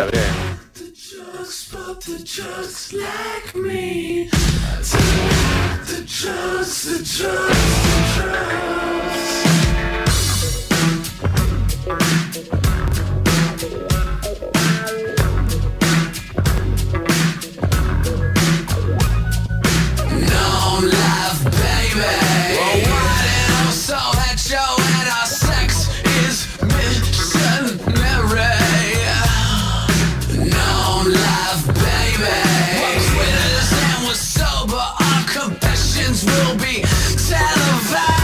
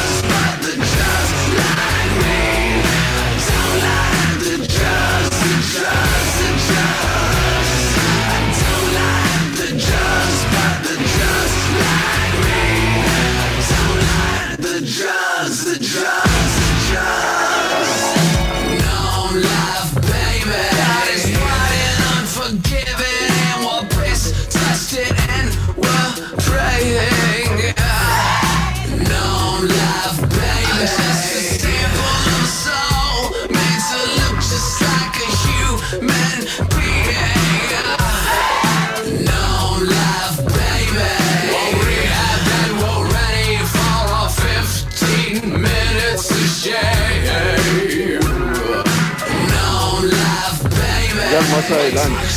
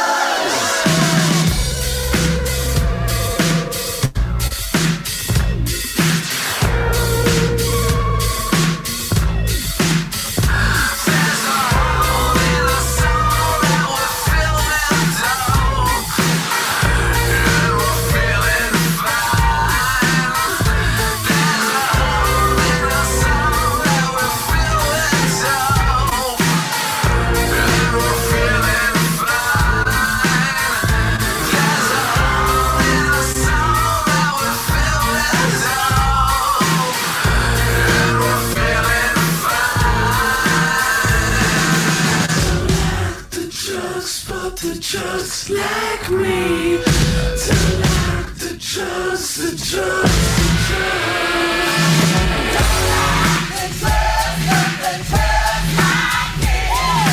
Don't like the trust, the trust, the trust. Don't like the trust, but the trust like me. Don't like the trust, Bueno, y hablando de la fiesta de Ciudad Caníbal, ya tenemos el lugar, ya tenemos la hora, ya tenemos la convocatoria, Atención. Sí, lo vamos a dar ahorita nada más, en un ratito nada más. Primero, vamos a cerrar el programa con lo que prometimos al principio del mismo, que fue lubricantes para todas y todos. No, nada que ver. Que fue... Por favor. El papelón que hicieron la fracción del Partido de Liberación Nacional defendiendo lo indefendible, realmente. Ya hemos comentado sobre esta particularidad también que ha dejado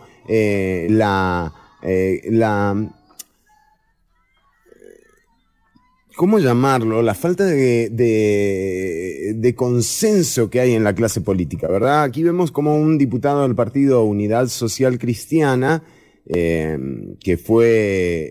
no fue electo en la elección del 2018, suplantando a María Inés Solís, que renunció una semana después de que se realizase la primera ronda. Accedió a la Asamblea Legislativa don Edgar Jovel Álvarez, quien se manifiesta como diputado independiente, pero que es partidario del Partido Progreso Social Democrático y a quien no le tiembla la voz para decir este tipo de cosas que dijo el martes pasado en plenario.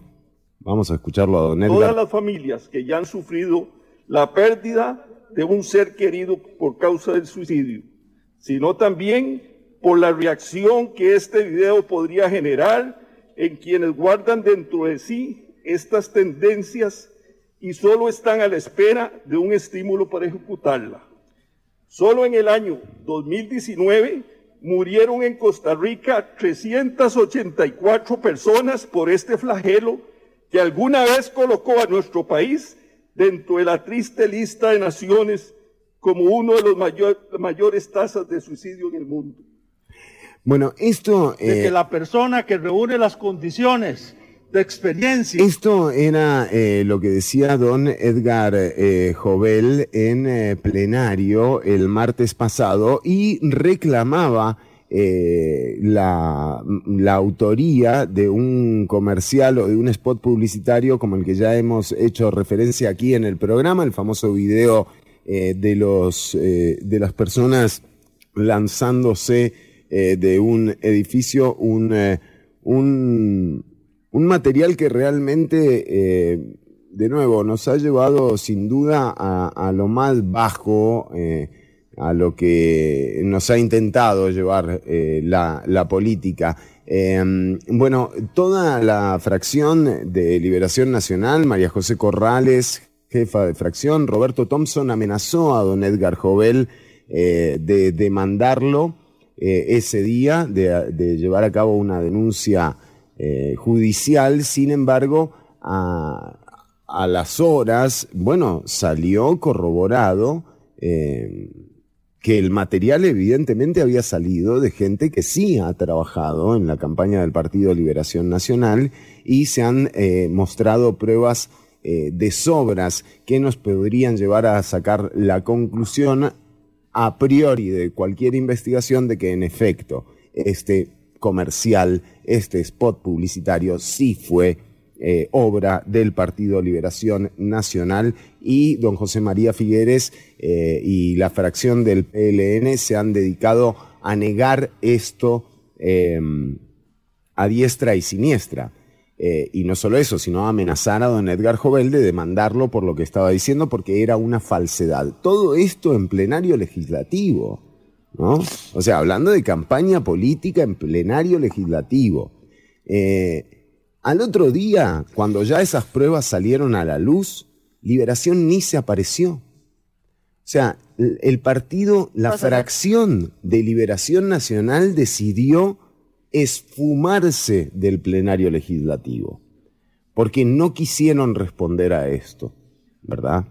Entonces, de nuevo, esta situación en la que estamos, a mí también me lleva a traer al programa algo que dijo don Manuel Delgado, historiador, periodista. Don Manuel Delgado, además formó parte de Telenoticias cuando doña Pilar Cisneros dirigía ese noticiero. Don Manuel es, al menos para mí, un referente en la comunicación costarricense. No quiere decir que lo sea para todo el mundo, pero creo que con mucha autoridad don Manuel decía esto el domingo pasado en la señal de 95.5 FM, Amplify Radio, en el espacio ¿Quién es qué? Yo creo que gane quien gane, usted pierde, el pueblo pierde. Y eso tiene que meterse en la cabeza cada costarricense. Y luego votar, no votar, es una opción muy noble, es la opción honrada, la opción patriótica, es no votar. Porque la gente siente miedo, ¿verdad? Es que no, yo voy a cumplir la patria. Para cumplir la patria voy a votar por los pillos. No, para cumplir la patria no hay que votar. Hay que quedarse en casa o voy a votar nulo, pero hacerlo con la frente muy en alto. Yo se lanzo sonrisa. Está cumpliendo con un deber moral fundamental. No tengan miedo, no voten. Muchas gracias por la invitación. Era lo que decía don Manuel Delgado. Ojo, es verdad que hacer patria también es no ir a votar. Pero no quiere decir que las personas que vayan a ir a votar el próximo 3 de abril carguen con la responsabilidad de la gestión o de cualquier barbaridad que llegue a hacer cualquiera de estos dos personajes que tenemos disputándose, de nuevo, el cargo más importante de la nación, ¿verdad? No se le puede cargar ese tipo de responsabilidad al electorado, jamás. O sea, nadie que vote por Rodrigo Chávez es un acosador, nadie que vote por Figueres es un corrupto, y esta es la realidad. O sea, acompañemos el proceso. El proceso tiene todo lo bueno que dicen del proceso, pero también tiene todo lo malo que no dicen. Y ese es el problema, no decirlo, no hablarlo, no modificarlo, porque nos estamos dirigiendo a una elección en donde el próximo presidente de la República será el presidente con menor cantidad de votos electo en la historia de este país. Eso no necesariamente es malo, pero sí hay un síntoma, ¿verdad? Y si no lo atendemos, si no nos ponemos las pilas realmente como sociedad a descifrar cómo van a ser no los próximos 4 años, sino cómo vamos a generar una identidad nacional en donde quepamos todas y todos y en donde no haya gente sintiéndose, por ejemplo, como se siente el 40% del electorado que ni siquiera fue a las urnas. O sea, 40% es mucha gente que no va, ¿no? Y es muy poca gente la que elige. Bueno, aquí hay una responsabilidad que hay que asumir. Y en esa responsabilidad está el Tribunal Supremo de Elecciones, están los partidos políticos y estamos los medios de comunicación también.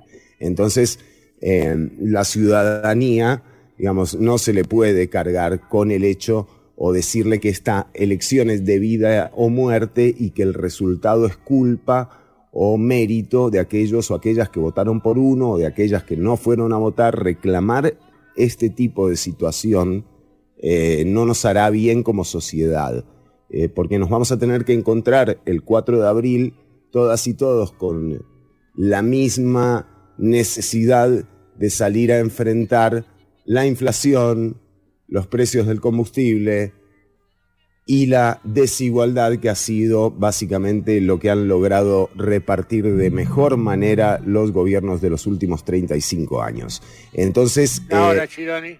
nos vamos. Perdón, Ortuño, discúlpeme, me pasé. No, tranquilo, le pasó un poquitito. ¿Y la fiesta? La fiesta la tenemos que anunciar, pero se nos acaba el tiempo, Ortuño. De vuelta, me la hice, Chironi. Pero no, espérese, vamos con unos mensajes. Nos preguntan, para no dejar colgado a la gente que nos mandó mensaje por el 87 95 5 95 5 y pidiéndole también las disculpas del caso a la gente de Amplify, que nos estamos pasando unos minutitos, pero no quiero dejar. Nos dicen desde Amplify: ¿qué fue la foto que compartió Rodrigo Chávez sobre el fatal video del PLN? Bueno, yo no voy a hablar de esto porque además tengo un asunto personal en este tema. Pero lo que te puedo decir es que estoy seguro que ninguna persona en el planeta existe que tenga ganas que la relacionen a una campaña política mostrando su foto porque cometió suicidio. Entonces, o porque decidió suicidarse, ¿me entendés? Entonces, por eso digo que es tan grave el anuncio como lo que hizo el Partido Progreso Social Democrático, porque realmente usaron la imagen de una persona que decidió suicidarse para capitalizar el error que cometió el Partido de Liberación Nacional. Y por eso es que don Manuel Delgado tiene tanta razón en lo que dice. Yo creo que gane quien gane, usted pierde, el pueblo pierde. Y eso tiene que meterse en la cabeza cada costarricense.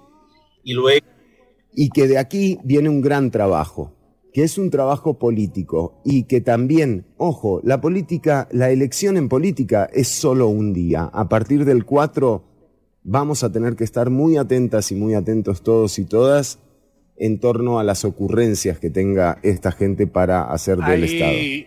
Dave Muñoz dice que votar nulo es votar por Figueres. Bueno, ves, y está bien también, Dave, o sea, está buenísimo lo que, de nuevo, son posiciones, por eso digo que cualquiera, en realidad me parece bien, o sea, está bien hacer patria yendo a votar, está bien ir y votar nulo, porque además reconoces el trabajo del TSE, hay mucha gente breteando para que se den las elecciones, eso también es respetable. Digo, está bueno ir, pero bueno, si no vas, no sos culpable de nada. Si votás por Rodrigo Chávez y gana, tampoco sos culpable de nada. Si votás por Figueres y gana, tampoco sos culpable de nada. Es un momento, un día. Al otro día podés ir a manifestarte en contra de la gestión que haga cualquiera de los dos, porque la política es un día a día. Un día triste será, nos dice Catalina. Un saludo para todas y todos. No le robamos más tiempo a Amplify Radio. Recordá que nos encontramos el domingo a las 10 de la mañana con Quién es Qué, el lunes a la 1 con Ciudad Caníbal y el próximo jueves también. Gracias, Daniel Ortuño, por la paciencia y a toda la gente de Amplify que siempre, nada, son lo más. Así que seguí escuchando 95.5 FM. Mariela Herrera, chau, chau. Muchos besos, chau. Ortuño. Sí, quizás nos encontremos en la noche por ahí, si salen.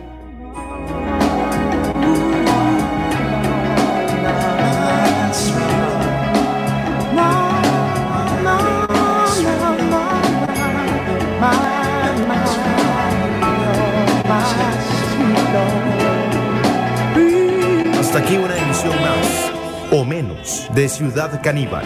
En vivo los lunes y jueves de 1 a 3 de la tarde por Amplify Radio.